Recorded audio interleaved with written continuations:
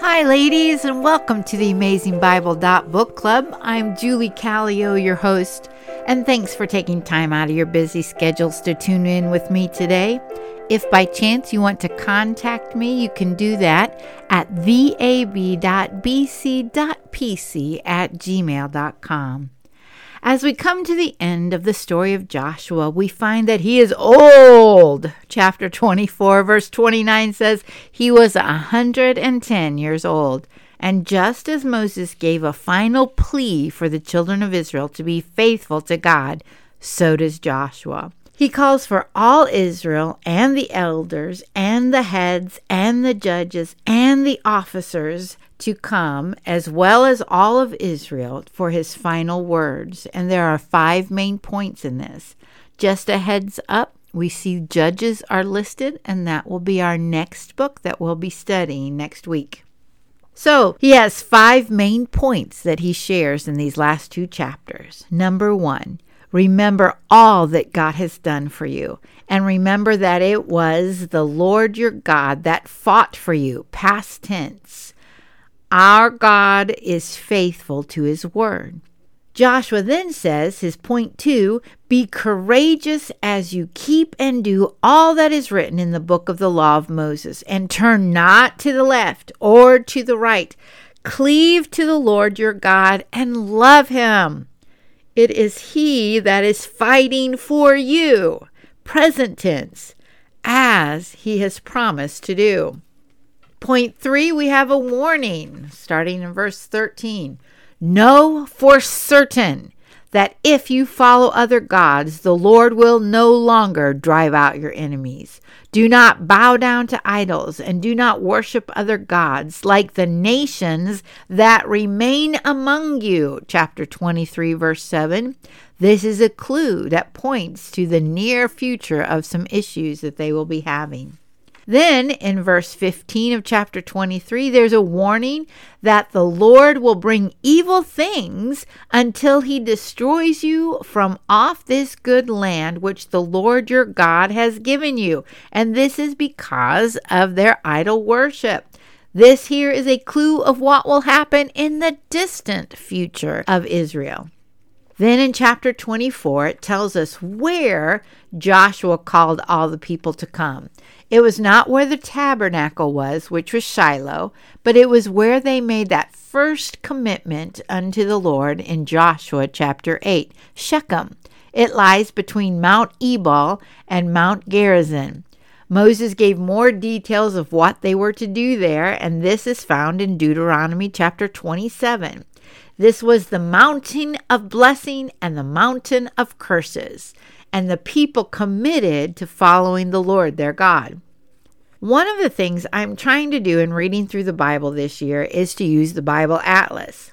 Some Bible studies have maps, and you can also, by the way, search the web and ask for different Bible maps, and you can see how the land of Israel was divided up.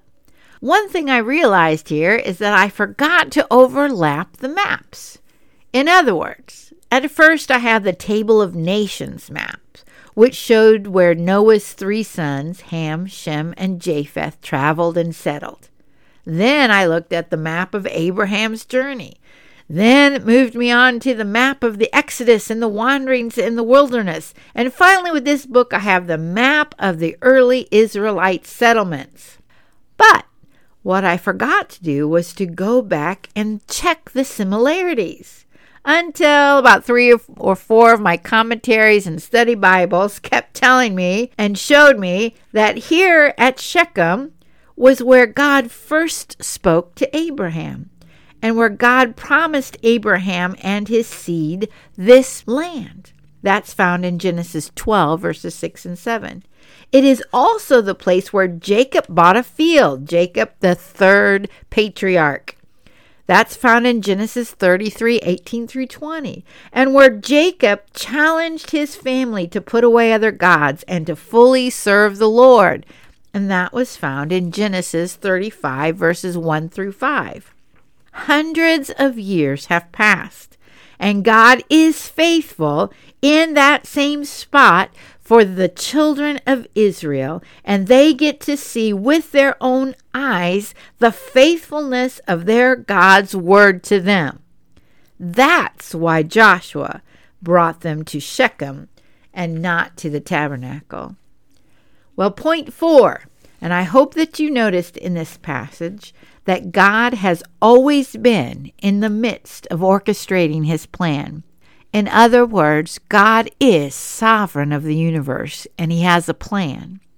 Thus says the Lord, chapter 24, verse 2, and this is what the Lord says.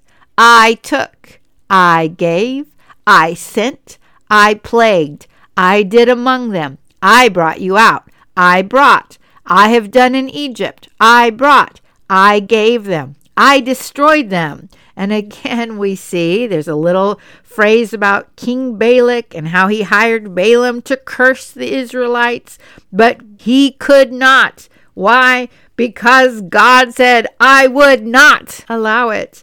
I delivered. I sent hornets, by the way. One of my commentators said that the hornets was really that fear, how God sent fear before them in order to take over the land. I have given the land, God said. Now, therefore, when we see a therefore, we must ask, what is it there for? Because God is in the midst of all these things, and over all of these things, now therefore, verse 14, fear the Lord. Serve him sincerely and truthfully. Put away idols and serve the Lord. Then we have the famous verse in the second half of verse 15. But as for me and my house, we will serve the Lord. Even though I've read this so many times, I always thought Joshua said this in the beginning of the book, as they were beginning taking the land. But I realized this time that it was actually his final words before he died. As for me and my house, we are going to serve the Lord. What are you going to do? Ladies, God is sovereign. And yes, he is control. And yes, he has a plan. But one thing that is extremely clear in Scripture is that we have a choice to make. We have a choice to make. Point 5. As Joshua says, choose you this day. Choose blessings or curses. Are we choosing God or the world? Are we choosing life or death? Some people try to say that there are 3 choices. There's one in the middle. But truthfully, there are only 2 choices. Choose to obey God and love him or not. Anything in between is in the not category. Well, the people promised to serve the Lord, and then Joshua says, you cannot serve the Lord, for he's holy and jealous. If you forsake him, he will turn from you. The Israelites still affirm, we will serve the Lord. We will serve the Lord. Verse 25, so Joshua made a covenant with the people that day, and they set a statute and an ordinance in Shechem. Verse 26 says, Joshua wrote these words in the book of the law of God, and then he put up a big standing stone as a witness, lest they deny their God. Then the people went to their own inheritance. The book Joshua ends with his death, and this time, unlike Moses, he was buried on Mount Ephraim. And Israel served the Lord all the days of Joshua and all the days of the elders who lived with Joshua. Verse 32 says that the bones of Joseph, which the children of Israel brought out of Egypt, and this was at Joseph's request in Genesis chapter 50, verse 25, which Moses brought out of Egypt, and that we see in Exodus chapter 13, verse 19. Well, Joseph's bones were buried in Shechem in the plot of land that Jacob had bought. And this land was a part of the inheritance that Joseph's sons, Ephraim and Manasseh, received. Then it's noted that Eleazar, the son of Aaron, died, and he was buried in a hill that Phinehas, his son, was given in Mount Ephraim. The leadership of this second generation are now gone, and this leads us to our next book of Judges. All right, point number 1 was to remember. In the New Testament, in Romans 15, verse 4, it says, "For everything that was written in the past was written to teach us, so that through endurance taught in Scriptures and the encouragement they provide, we might have hope." When we look back at Joshua and Caleb and Rahab, the once prostitute but now is a woman of faith, the 2 unnamed spies that believed, and see that God was with them, we can have hope that God is with us too. Point 2, be courageous to keep the covenant of God. One thing Dr. Betts in Old Testament class said, complete obedience results in complete blessing. But when we don't follow the Lord completely in obedience, then we miss out on the complete promises of God. I found it nice to see Caleb, Joshua, and Eleazar live their life in obedience and how they ended their life well. Were they perfect? No. How do we know that? Because the Bible says that no one is perfect. But their leadership was huge, and their faithfulness was huge in helping the people to stay faithful. Ladies, let's be like that. Number 3 is the warning. There are consequences to disobedience.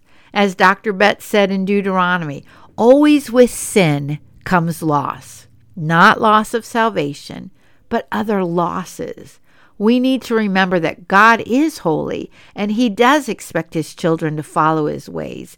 And we need to be fearful if we know that we're walking in disobedience. Number 4, God is sovereign. And ladies, that brings huge comfort when we are fearful of the world's events and the world powers and what the future holds.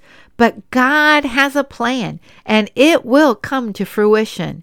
The question is, will we be counted among the faithful? Number 5, choose you this day whom you will serve. As for me and my house, we will serve the Lord. In the New Testament, in the book of Hebrews, and this is a book that's written for the Hebrew people to show them who Jesus was.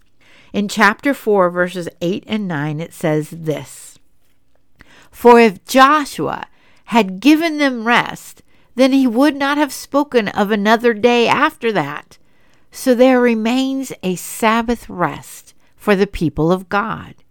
God had promised to Abraham this land with a covenant, a contract of faithfulness. Abraham's seed has now inherited it, and the land and the people were at rest. But this rest is short-lived. Actually, both Moses and Joshua predict they will lose it because of their unfaithfulness. But there is a rest for God's people, and that is fulfilled in Jesus Christ. Because He paid the price. He was the sacrifice for us so that we can enter God's rest. How is your heart? Are you at rest? Or are you worried about many things? Come to Jesus and find rest and peace and hope, and above all else, find His love. Today, if you hear His voice calling you, let us not harden our hearts. Let's be women who choose to serve the Lord. Let's be women who will obey. Thanks for listening, and until next time.